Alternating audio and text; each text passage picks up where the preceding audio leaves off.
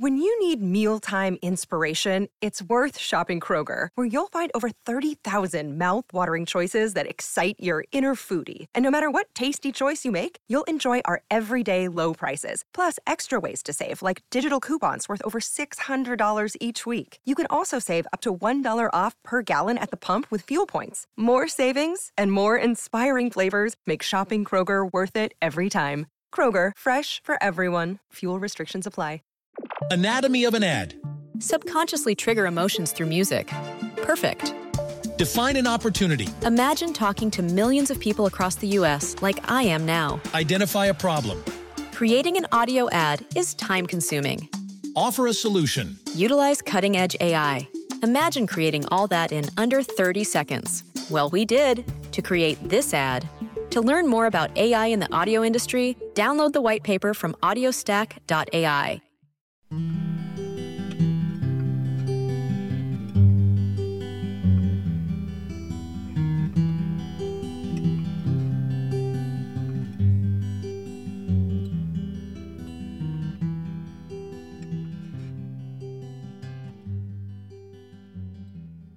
Hello, everybody, and welcome to Spark My Muse. I'm your host, Lisa Colon-DeLay, and today on Spark My Muse, we have a returning guest, KJ Ramsey.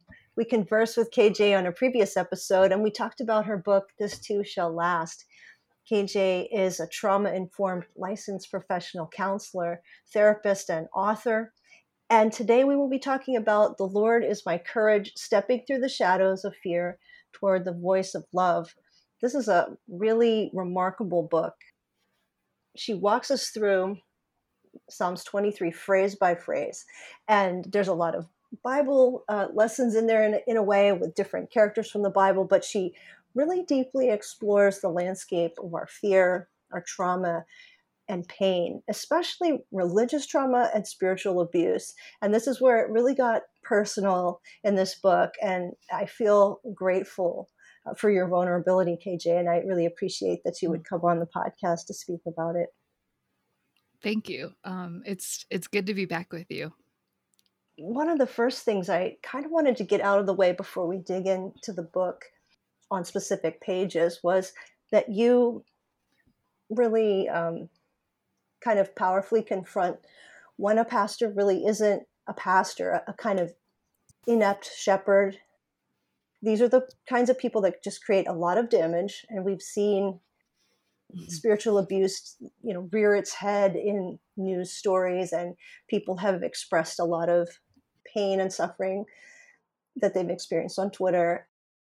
You also attend to that on your Twitter feed and in your counseling practice. You come across this a lot. We all do, hearing these stories. And your story sounds so brutal that you personally express in the book as you lay it out. And I really wish that it wasn't such a common story. And you offer a lot of, even though it's brutal, it's painful, you offer a lot of hope and encouragement if we've been hurting in these ways. And that's what I hope that listeners will understand is it's not just KJ complaining or saying, this really stinks and everything's corrupt, but that you offer hope and encouragement, even though we have a lot of pain that we have to attend to. And we can tend to trust authorities quite a bit sometimes in religious communities and get into damaging situations or get injured before we even, realize we're injured. And so I just want to pose this question at the onset. Looking back now, what wisdom can you offer to avoid hurtful shepherds in the first place, now that you have some time and you've looked back? Yeah.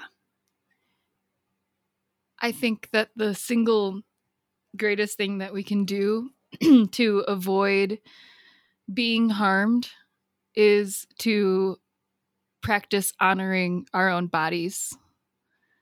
Our bodies are always speaking to us about how safe we are and how safe our environment and community is.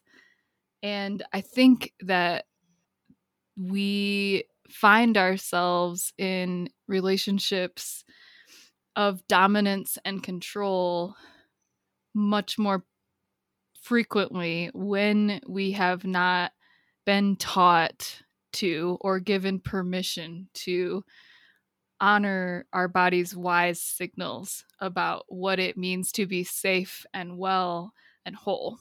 So I think that the proactive strategy of learning to listen to your body and what she is saying about the people that you are meeting and the services that you are participating in, the practices that you have, all of these things, your body's giving you really wise data about safety and wholeness or the lack thereof. And it will be learning to honor that and hear it that will both prevent harm from happening, but also lead you out of it when you already are in it. I would love to follow that up a little bit. Mm-hmm. Speaking from my own life, there's been 1,000 ways I've been taught to ignore those signs and ignore the truth that my body's telling me. You know, whether that's you're supposed to listen to authority or you're supposed to listen to men or whatever the signals are that we get directly or indirectly. And learning how to not trust yourself feels like a deprogramming. Oh, for sure. Even just beginning to do that, which I've been undertaking, it feels almost insurmountable because you've learned how to not trust yourself in sort of various like subterranean ways for a long time.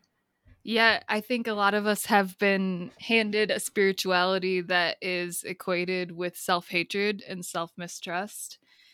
And the sad reality is that it is our bodies that bear truth about our God and our world.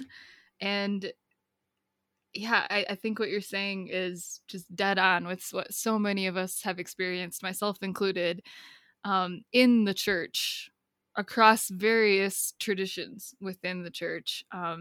There's a very widespread norm of pushing the body down, treating the body as something to control, something that needs to be kept in check.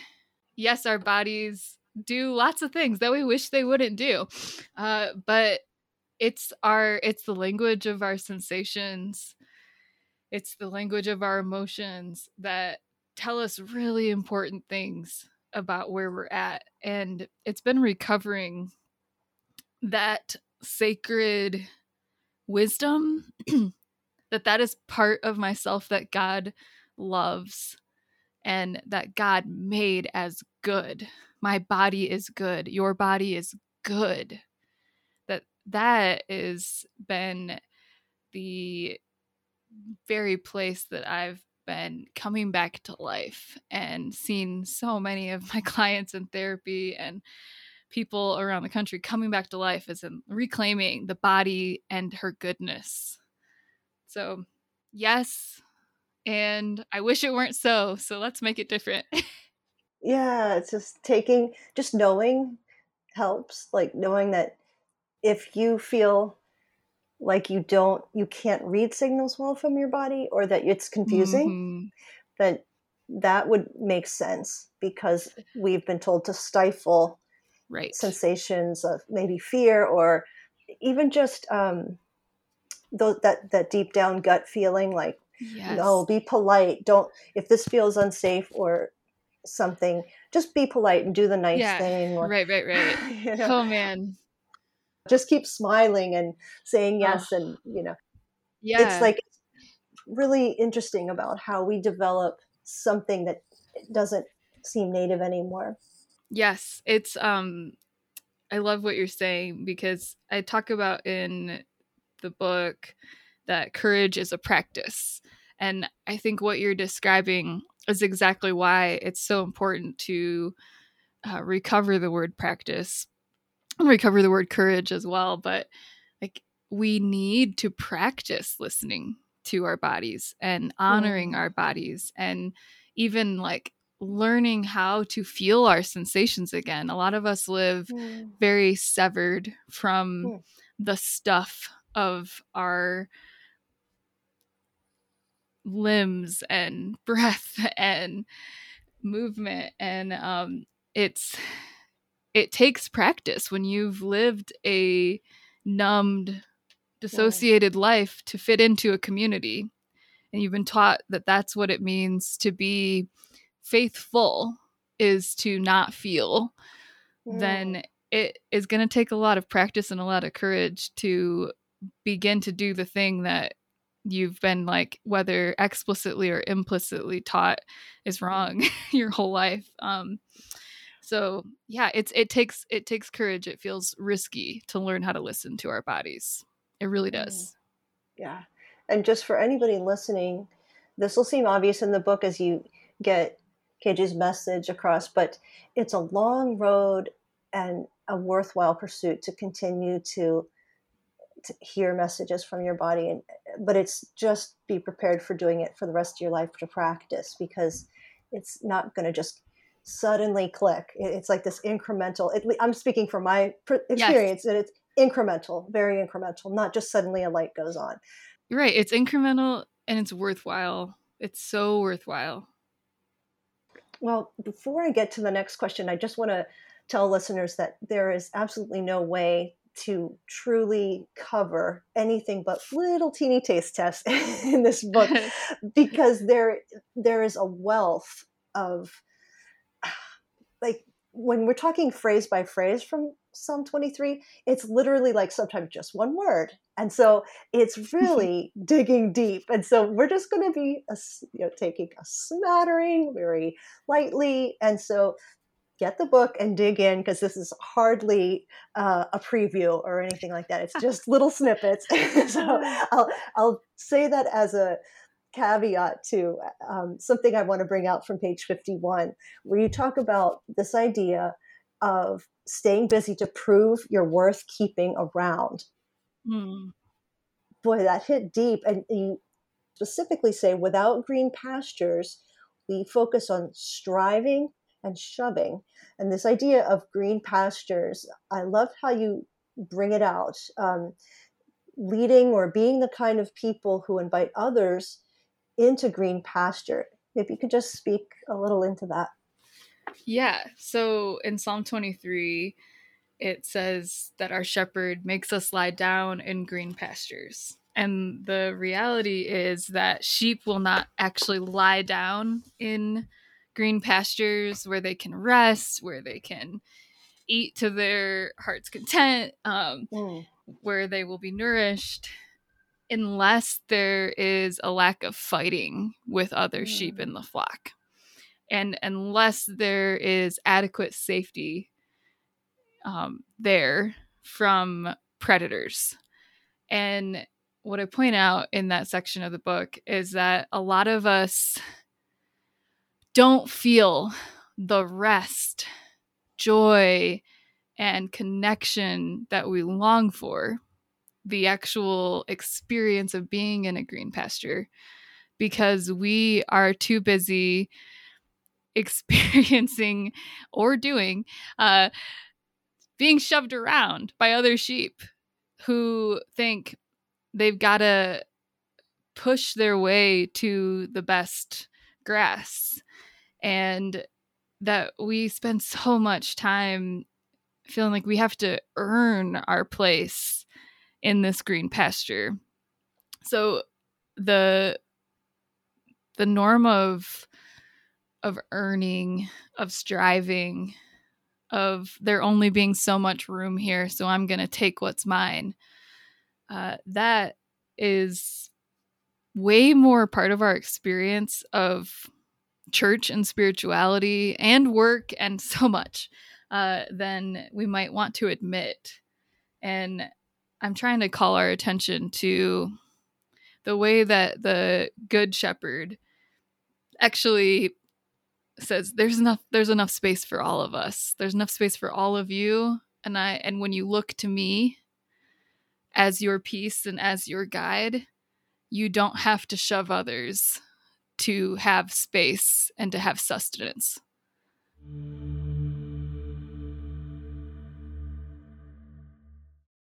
for people who are unfamiliar with your work, you speak a lot about this in the book and online. And I don't have it in front of me, so I'm not going to be able to quote you. I'll just have to paraphrase. But you talk about people who have non-abled bodies being prophets. I say we are prophets of personhood, of what it means to be loved no matter what. Yeah. Unpack that just a little bit more. Yeah.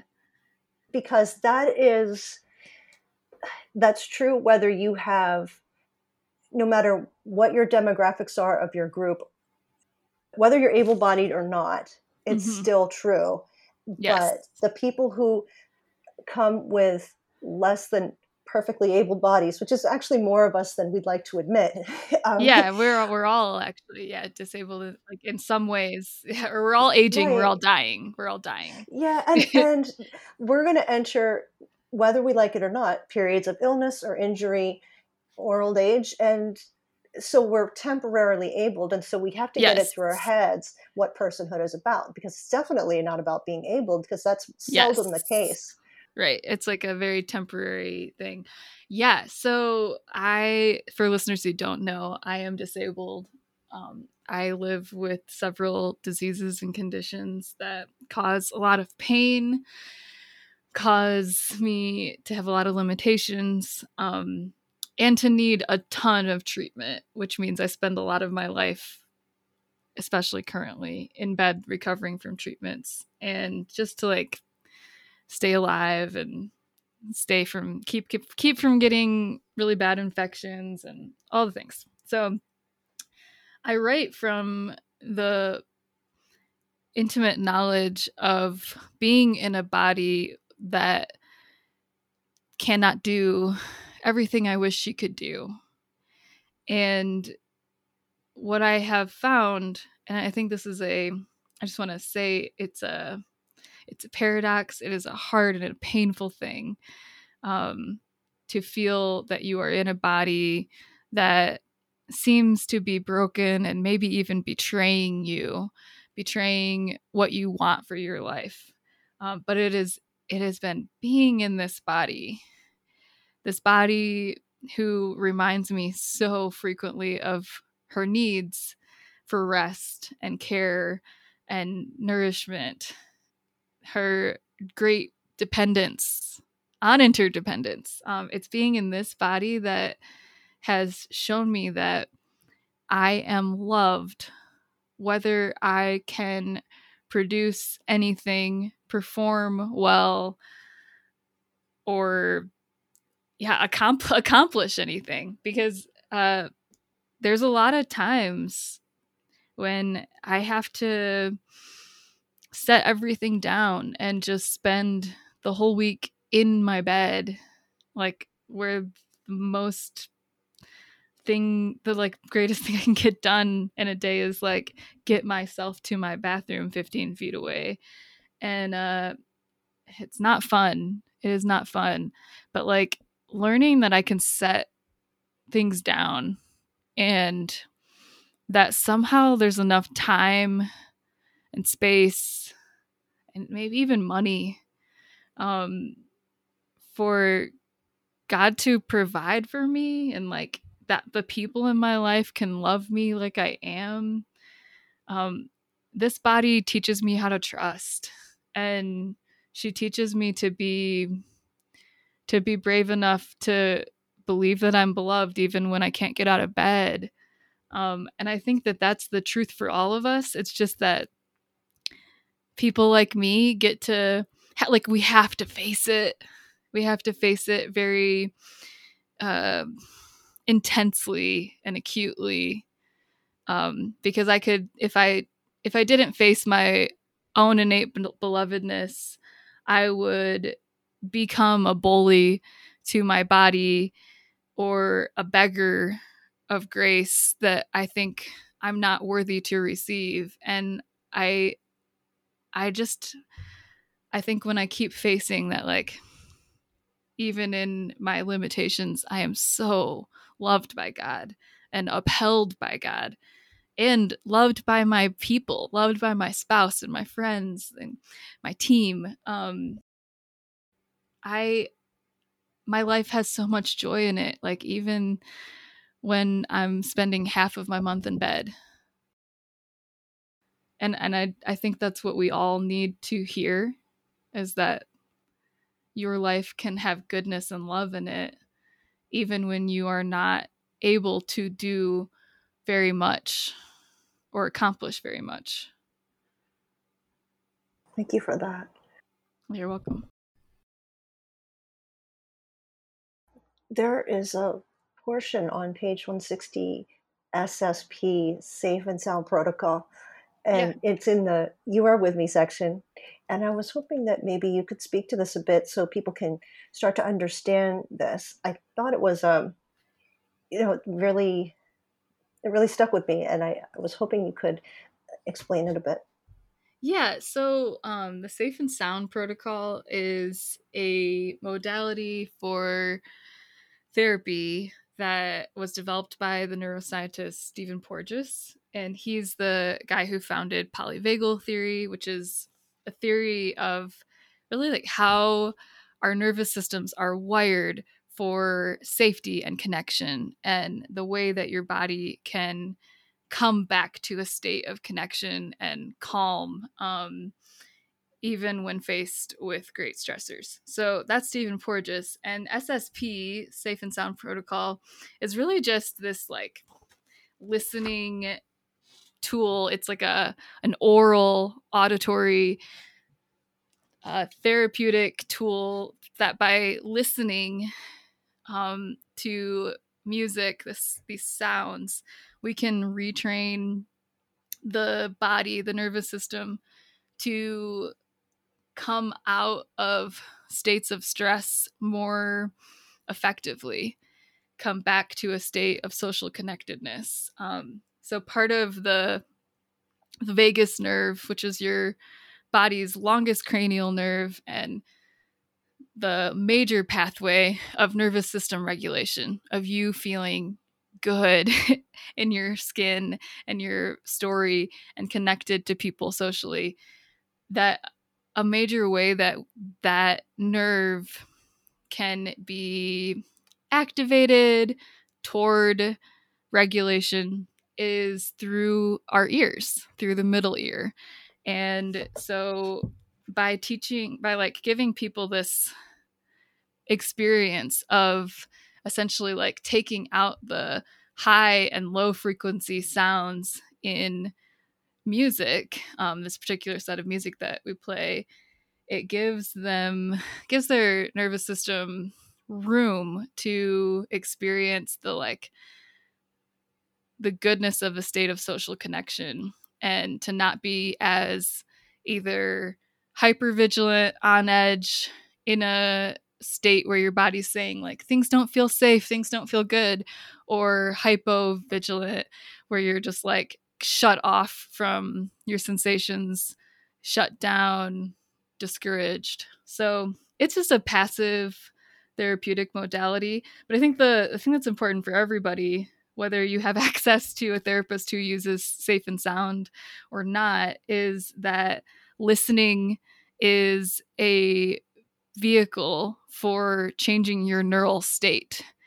So what you hear, and as I talk about in the book, what you see, there's different pathways too. Our eyes are one of them too. But listening particularly can be a means of grace to move from a state of stress, from overwhelm, from discouragement into peace. And when we, sit by a babbling brook, or you hear birds chirping, or you, like one of the principles is less is more for the nervous system. So you lower the amount of sound around you if you're stressed out. It's going to help your body return back to a state of connection more quickly than if you didn't change the context of what you're hearing. Yeah, thank you. I wanted to make sure that got out there a little bit, because I think that's another one of those things about the sensations of the body, how the body is a little bit, um, what's the word, disrespected compared to the mind, if you will, the thoughts, Yes. Uh-huh. So when we realize, oh, that's right, the brain is the body. uh, how about that? It really is. You know it. Yeah. So it's like trying to get some of that in the forefront of people's minds is that if you're really juiced up and you're really anxious, there's all these components that might be extra excited, and it's kind of perfectly understandable because there's so much your senses are taking in, and that maybe even you've shut down because your brain and your nervous system was like, yeah, no, we're done. Right. There's so much more going into you feeling stressed out and awful or shut down and in despair than simply you not believing that God is good and with you. There's so much more. Oh, that's so well said. It kind of dovetails into the next thing I was going to ask. It's in the They Comfort Me section on page 171. And you write that the hardest aspect of practicing courage is developing a capacity to hold hurt and hope in our hearts at the same time. Listening to the voice of God is thinking of the rod and the staff. I used to think of the rod and the staff as punishment tools. That's how they were applied to my behind, right? Oh, right. Many times. The belt, but the rod and the belt. Right. Yeah. And it had to be screaming involved, but our shepherd, our kind shepherd, does things for our good, not to calm his own anger or something, to mete out retribution and revenge like parents might, or whoever might try. But what you're saying about the capacity to hold hurt and hope in our hearts at the same time, it feels radical because I guess it's because it's so hard to do. Oh man. Yeah, it is. And I want to point out, you know this from reading it, but for listeners, the context of the psalmist saying, your rod and your staff, they comfort me, is not the shepherd disciplining the sheep. It is actually in the context of the rod and the staff are there to protect the sheep from external threats and to show the sheep that the shepherd is near. There is stuff in other passages of scripture that's like, God's discipline is there for our good, but this is not about that. And I think it's really important for us to hear that the rod, for example, is there as the shepherd's first line of defense to attack an oncoming predator from devouring his sheep. Like, God rises up in anger to protect you. That's the context. And then the staff is the shepherd's, is often used in addition to like pulling sheep out of briars, out of bushes when they're stuck and injured. The staff's also used often to just like rest on the sheep's shoulders while the shepherd's walking next to them, as though to say, hey, I'm here. I'm with you. Your rod and your staff, they comfort me. It's an extension of the shepherd and the shepherd's care. It's like another part of the shepherd's voice or part of the shepherd's care to keep the staff nearby and offer that guidance. And I think that seeing it in that context, you're like, well, actually, that sounds really nice. I was like, okay, in my mind, it was like, here we go. Here comes the staff or the rod, and the staff's if the staff doesn't beat you up, the rod definitely will. It really seemed scary.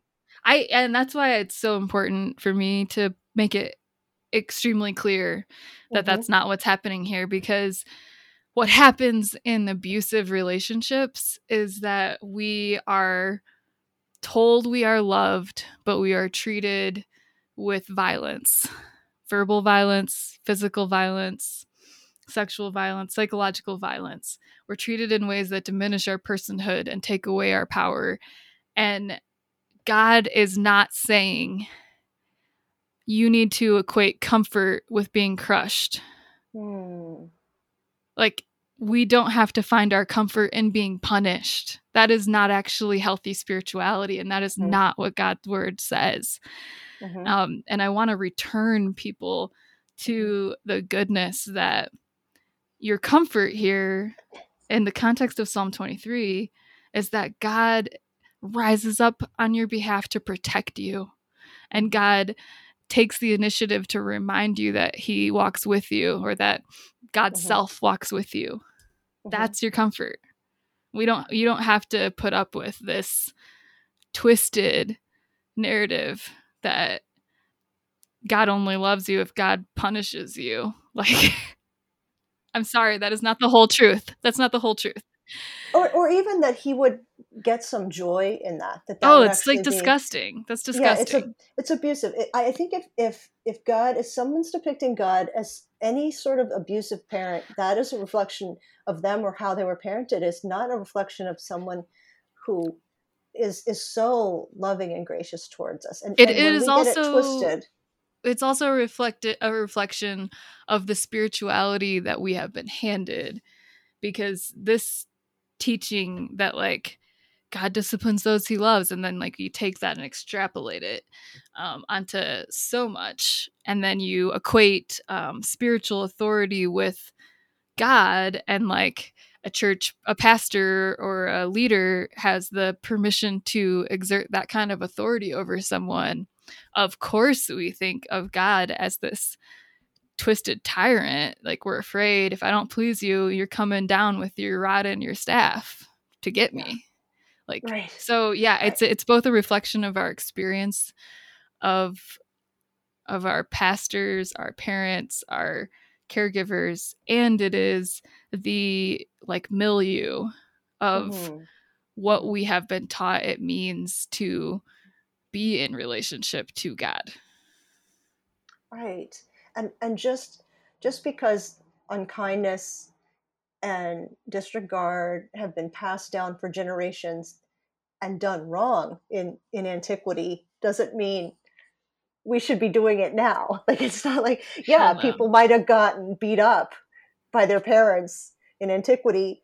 It doesn't mean that God's interested in doing that to us. It's like, that's a false God. That's a God that is abusive and not worth worshiping, because he is capricious and hateful. So why bother loving someone like that? You might as well just take your chances and do what you want and get struck down, because loving an entity like that, right? We're not talking about some being worthy of love, but apparently that's not the case. Apparently we have a loving shepherd. So it's like you have to see it the whole way through. So as you encourage us in these different portions of the psalm, it's like kind of redeeming that whole image and kind of saying, what is the shepherd really like? The shepherd isn't really like any abusive person you've ever met. It's nothing like that.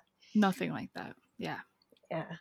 I love in part the part that's so beautifully written on page 118 in My Cup Overflows section, where you write, do we not realize we are living liturgies? We are containers of God's care. All that is needed is to practice staying there at the table, ready to be filled. And getting to the point of living an overflowing life can seem really far off. So what helps you personally wait at the table to be filled? Well, my need sure helps. Sensing my need to be filled does keep me coming to the table for the shepherd's hand to shepherd the shepherd/host to pour into me. And I think that a lot of times, a lot of us live numbed from our needs, by staying checked out from how we're actually doing, by continuing to just scroll at all hours of the day and night on our phones and remain as busy as possible. But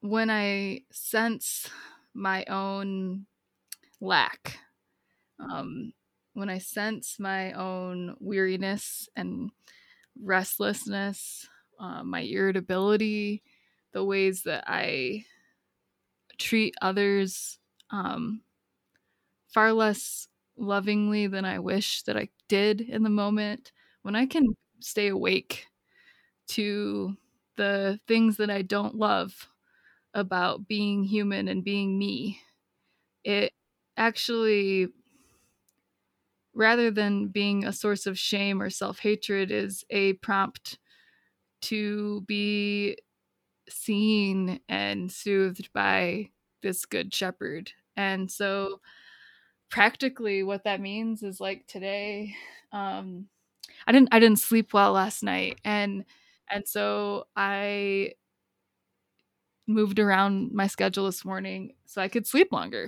and just like got more sleep even though I don't like sleeping in. But I needed it. I needed more sleep. And then I still was kind of antsy, and normally I would practice centering prayer in the morning. And instead of like forcing myself to tolerate silence in a way that my body just wasn't loving, I was feeling just a little too triggered, I just listened to a song. It's just a song called Mother Bird, Mother Bear, by Leslie Jordan. But it's one of the ones I pull up sometimes because I don't really like most, contemporary Christian music. Is pretty triggering for me and gross to me. But I like that one, and kind of like the mothering nature of God. And I just laid there on my study floor and like let myself breathe while listening to that song over and over again. That was a way that like my body could safely be soothed, and be refilled, so that I then had enough energy to be able to show up in what came next in my day from a place of being grounded in the fact that I'm loved and I'm going to be okay.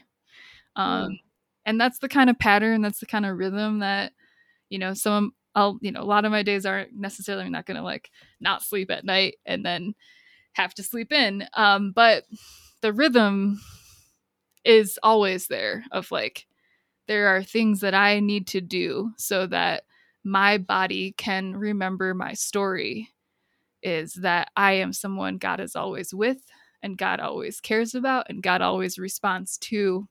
Therefore, I can show up in the world with security that I am loved no matter what, and that the people that I see are too. That requires practice and rhythms. So really, you just gave me a really great example about being a living liturgy.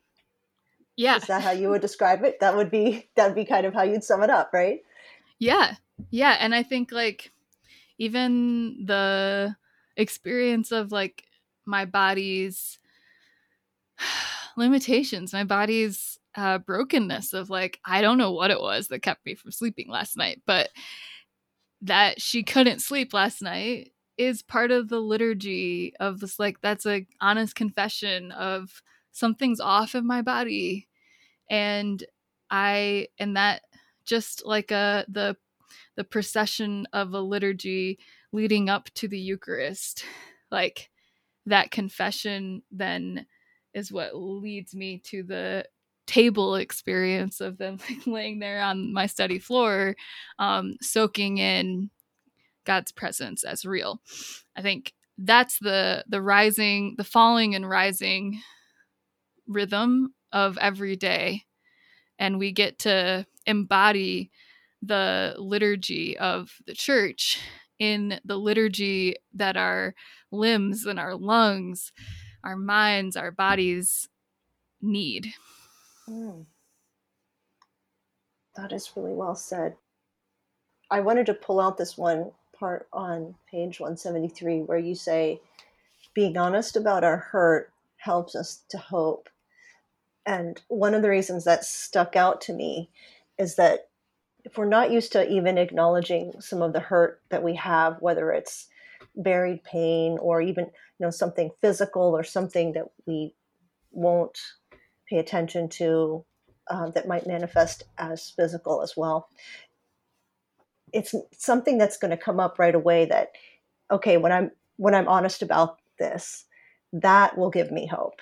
It might feel like if I'm honest about this, that's going to give me some pain, and that's going to give me some consternation and turmoil, right?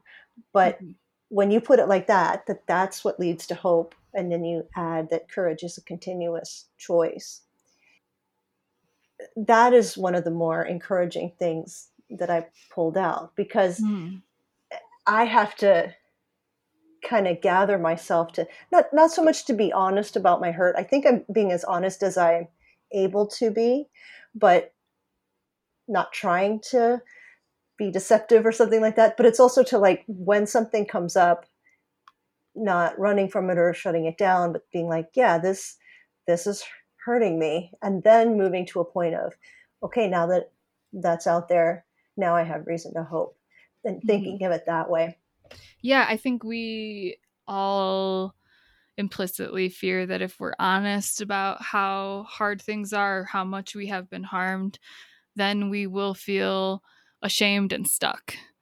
That things aren't supposed to, we think that things aren't supposed to be this hard, and we should be better at this whole being human and having faith thing. And therefore, if we're honest that it is hard, like, we are failures. Also, we're so afraid that it's not going to get better. So if we feel, I think I experience with so many with my clients, especially, like, there's this fear that if you feel the sadness, that's all you're going to feel, and it won't stop. And I think that is more of an expression of our culture's illiteracy of emotionality than it is the reality of how our bodies work and how emotions work. So emotions are like weather patterns. They're like storms. They blow through. They don't always last. They don't last forever. And I think when we can learn the rhythm of how emotions and sensations work, and emotions really are just the meaning that we give to the sensations that we have, and the energy that's taking us into different places and guiding our decision making. But when we can receive that, like, oh, sadness doesn't stay forever. Anger is meant to carry me somewhere and to protect what matters. Like, when we learn this language, we don't have to be so afraid of getting stuck in how we feel. Emotions are energy. They're energy in motion. They're meant to take you somewhere good. They're never gonna sink you into a pit forever. They're actually the very energy that God has wired into you, has painted into you to make the picture of your life beautiful. I just think that's really important for people to know, because it's something that I see a lot, this fear of feeling. So it's honesty. If we're honest about how we actually feel, that honesty then gives us somewhere to go. And it gives us clarity about how our needs can be met. But if we're not honest, that's when we're stuck. Because we don't have a path on which to walk. You don't know if you need to go left or right. Right, no reference point. Yeah, you don't have a reference point. Yeah, that's well said. Well, I wanted to wind up, but I wanted to make sure I gave you some time to make a final point or to speak about something I didn't get to cover and ask you. Any kind of final word to listeners, anything you want to Oh send us off. gosh. No, I just I think I just want to express gratitude. When I wrote this book, well, first of all, when I started writing it, I knew I was writing about practicing courage, but I didn't really plan on writing a book that got so much into religious trauma. But it turns out that's the story that I had to tell, and I'm really glad that I did. But I did not dream that there would be just so many people that would reach out and that have stories like mine of being harmed in faith communities and harmed by Christian people. And I knew that we were out there, but I just now I know how many of us are out here in the wilderness. And I guess what I want to say is to those who are in the wilderness and feel exiled from the church, exiled from the faith that you once had or you once grew up with, God still loves you. God is for you. God is not a cruel tyrant. God does not seek to punish you for being human. And God delights in your courage and your audacity to heal and be whole. And there are so many of us out here in the wilderness wandering around, not sure where we belong or who our people are anymore. You belong with us, and there are a lot of us. And I want you to know that you remain beloved by people like me, and I believe by our Good Shepherd, God. Thank you for saying that. I think that a lot of people need to hear that. And it's true that the people who are hurting, we need each other. We need to be a community for each other.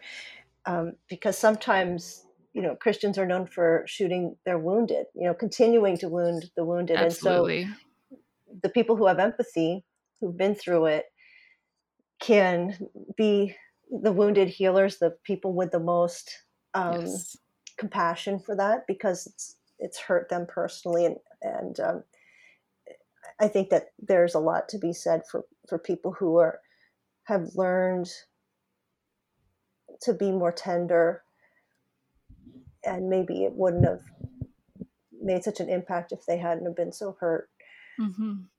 So everybody, the book is called The Lord is My Courage, Stepping Through the Shadows of Fear Towards the Voice of Love. I urge you to get it. And thank you, KJ, for being my guest. It has been an honor and a joy. Thank you so much.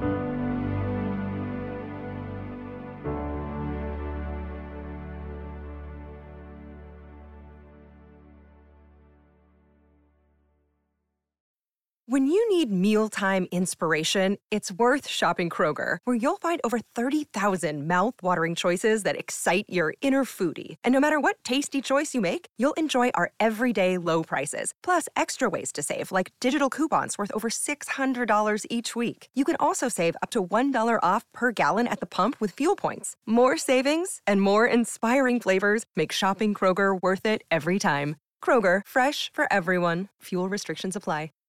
Anatomy of an ad. Subconsciously trigger emotions through music. Perfect.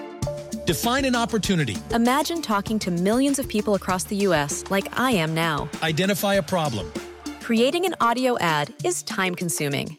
Offer a solution. Utilize cutting-edge AI. Imagine creating all that in under 30 seconds. Well, we did to create this ad. To learn more about AI in the audio industry, download the white paper from audiostack.ai.